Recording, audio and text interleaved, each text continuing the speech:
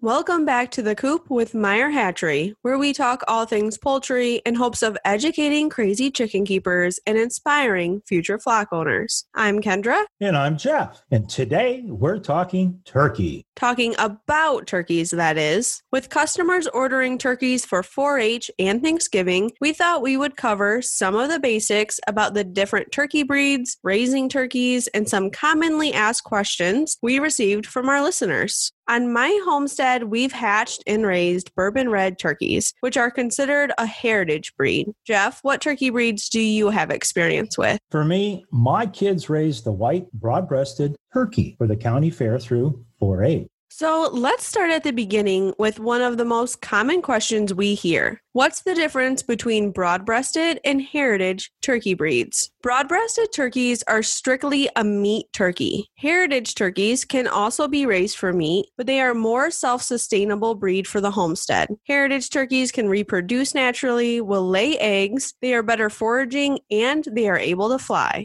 Like we mentioned in episode 7, when we discussed poultry types, think of the broad-breasted turkey breeds as the Cornish cross of turkeys. They are used for commercial meat production and are known for their fast growth. Both the white and bronze breeds are calm in temperament and are typically processed at 16 to 22 weeks of age. They are also popular breeds for those looking to host Thanksgiving dinner. They know no bounds when it comes to eating, and if left to age over the recommended 16 to 22 week period, they can develop health issues as a result from their massive weight. Heritage turkeys can be processed at 24 weeks of age, but don't reach their full mature weight until 18 months. They are excellent foragers and lay eggs naturally, making them more appealing to homesteaders and small farms. Jeff, from our Facebook group Inside the Coop, asked how similar they are to raising chickens, specifically arrival and the brooding process. Now, regardless of the breed you choose, they all start the same. In the brooder. Turkeys do need a little extra attention to start. They often need to be reminded where their food and water is. Just as chickens, be sure to dip their beaks in their water upon arrival and check for pasty butt. Then check on them every few hours and re-dip their beaks in the water and feed. You may need to do this for their first 2 to 3 days until you start noticing them eating and drinking on their own. They also seem to be more susceptible to chill, so I keep my water raised from the start when it comes to turkeys. Poults are a little taller, so it helps keep them out of the water and dry. You can also place marbles or rocks inside the water to prevent them from jumping in and getting wet. Lastly, they do need a higher protein feed. Ricky asked, what is the best protein percentage and water supplements for a good start? You'll want to start with a quality turkey game bird starter with at least 27% protein. For broad-breasted breeds, you'll use this until they are about 4 weeks old. Then switch to a 22% protein. For heritage breeds, you'll keep them at 27% for their first 6 weeks. Then move to a 20 to 22% protein until they reach maturity, at which point you'll keep them on a 17% protein feed for the rest of their life. If they are not given quality feed with proper protein, they can experience leg growth and other issues due to nutrition deficiency. I've linked our feed guidelines below in the show notes as a reference. Miranda on Instagram asked, how much feed do they need per day? We have a great conversion chart on our broad-breasted breed page I've linked below. As for the heritage breeds I've raised, in addition to free-ranging at maturity, they typically eat 1.5 to 2 pounds per day per turkey. One thing to also know about heritage breeds is they will not overeat as broad-breasted do, so you can feed them 24/7. As far as water supplements, I love the Vital Pack, which is a mix of vitamins and electrolytes. For broad-breasted breeds, use the Vital Pack Plus. It's intended for the fast development of meat breeds. I keep this stuff on hand all year. It's great to provide when they first arrive, but I also like to use it anytime they are stressed. So think coop transitions, predator issues, drastic temperature changes, and so forth. You may also want to keep Corid on hand for their water if you're fighting coccidiosis. I've linked a great blog post below that covers coccidiosis in depth if you're interested in learning more. Justin asked, what would be the best breed option for beginners? Broad-breasted turkeys are very calm, so you can't go wrong here, especially if you're looking for a meat breed. When it comes to heritage breeds, I love my Bourbon Reds. They are friendly and curious. I also asked some of my colleagues what their suggestions were for a beginner, and Amanda, who has raised several heritage breeds, suggested White Holland, Royal Palms, or Midget Whites for a more mellow breed. Megan liked her Blue Slates for their endearing personalities. Like with any poultry breed, I think it really comes down to how much you handle and interact with them. So not a single answer, but hopefully that gives you a few breeds to look into, Justin. Sue and Joe on Instagram have similar questions about sexing turkeys. First, Joe asked if you can sex poults by seeing if their legs draw up or hang when picked up. This seems to be an old wives' tale, floating around. You may get lucky on a guess, but the best way is to vent sex poults at hatch. This method requires extensive training, and if not done properly, can harm the poults. Sue has some dominance issues that typically subside with her 5-week-old poults and is asking if you can tell the difference between male and female at this age. Sue, it sounds like you're seeing the pecking order being established. The easiest way is, of course, waiting until they are fully feathered and mature. However, at about 3 weeks of age, you may notice your jakes, also known as males, begin to strut. You may catch them fanning their tail feathers, dropping their wings, and holding out all of their contour feathers to make their body appear larger. They also will hold their heads upright and close to their body. If you are seeing this posing, you can be assured you have a male. As they begin to get a little older, you will see caruncles and heads turn bright red with blues and possibly even purples when they strut. Females do not strut. I will also mention with my Bourbon Reds, I picked out my male as his coloring was noticeably darker than my females. Miranda from Instagram asked if they like to play. Hers won't stop peeping and going wild. Turkeys are notorious for their curiosity. If handled from a young age, it's not unusual for them to follow you around the yard as you do your daily chores or hang out by the front porch waiting for a treat. While they don't really play, they will enjoy your attention. As Kristen mentioned on Instagram, she loves her turkeys as pets. She thinks they are friendlier than chickens.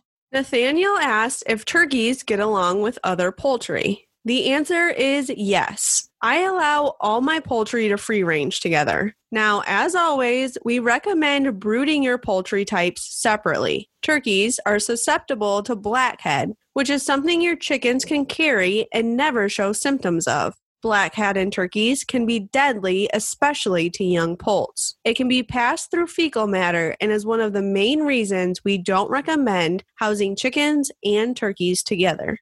Now, as I always say, in general, all poultry will get along. However, if you listen to episode 16, Transitions, you'll know I did have some issues with my Tom and new rooster not getting along. But there are ways to help create a cohesive flock, which leads me to our next question from Instagram user 2Pits. It sounds like they have Toms fighting and are asking for a remedy. They have tons of room, so it's not a space issue.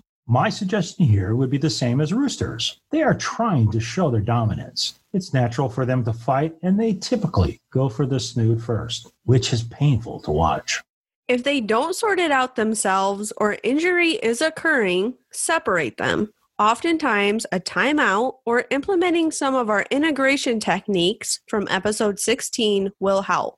With a little work, they will typically find their order and live happily ever after. There are some cases where you may have to resort to permanent separation. Jennifer from our Facebook group Inside the Coop asked about their mating season and egg-laying cycle. Broad-breasted breeds are usually processed before this stage. For heritage breeds, they'll begin laying after they reach maturity in the spring.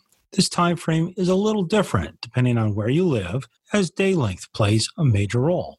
So first off, Toms will start strutting, which means they'll puff up to make themselves appear larger than they are. Their snood will turn bright red and elongate to attract the ladies. Hens are very submissive, so where you typically see roosters in the act for seconds, Toms will sometimes stand on the hens for a few minutes. Heritage breed hens typically lay about 20 to 25 eggs annually in the early months of spring. In Ohio, that's usually March or April. If you offer larger nesting boxes closer to floor level, hens will lay in these areas. I did have a turkey hen lay in my chicken nesting box, which I never thought was possible. So heads up in case you find an unusual egg there. As for broodiness, bourbon reds are best. Midget whites, royal palms, and Narragansett are also good. However, just like a chicken, their broodiness can be unpredictable. If you're looking to hatch your own, you can incubate them. Sandy asked, why is it so hard to hatch turkey eggs? Heritage turkeys were the first thing I hatched. Just like any hatching, you have to make sure your humidity doesn't drastically fluctuate. And unlike chickens who take 21 days, turkeys take 28 days to hatch. I also noticed my turkeys hatch a lot slower than chickens, taking several hours to emerge from the shell. Sandy, if there's a particular concern we can help you with, feel free to join our Facebook group, Inside the Coop. We'd love to chat with you more about the specific issues you may be having during the hatching process. Now, if you don't plan to hatch your turkey eggs, you can eat them. To me, they taste just like chicken eggs, but are a little larger in size. If you have wild turkeys around, be warned that if your heritage turkey's free range, it's not uncommon for them to turn wild. Oftentimes, wild toms will strut your property line to entice the ladies to join him. Personally, I never believed it until this spring when one of my hens decided she liked the wild flock better. Heritage breeds can fly, so they'll roost high in the trees as wild turkeys do. If you keep your turkeys within a tractor or run, you can clip their wings to prevent them from quite literally flying the coop. Kimberly from Facebook, Kimberly from Instagram, and Jeff from our Facebook group all asked how similar it is to care for turkeys versus chickens. And I would say very similar. They do need a little more attention in the brooding phase, but as far as their needs go, it's all very comparable, just on a little larger scale. So for example, you will need more room in your coop or a larger run, lower nesting boxes, and heavy-duty roosting bars to support their weight. Otherwise, clean water, quality food, and good ventilation, just like a chicken, and they will thrive. Now, a special shout out to some Meyer Hatchery turkey owners. Mark said we got our first 3 turkeys from you this year, wonderful birds, and having a great time raising them. And Danny, who said, love my turkey assortment from Meyer Hatchery. I have 5 different breeds. The chocolates are my favorite. We're so glad to hear you're enjoying your new flock additions this year. Turkeys really are my personal favorite as well. And again, if you have any further questions we can help answer about raising turkeys, please join our exclusive Facebook group, Inside the Coop. Find the link below in our show notes. Thanks for listening to The Coop. Be sure to subscribe, and if you'd be so kind, drop us a review. See you all next week.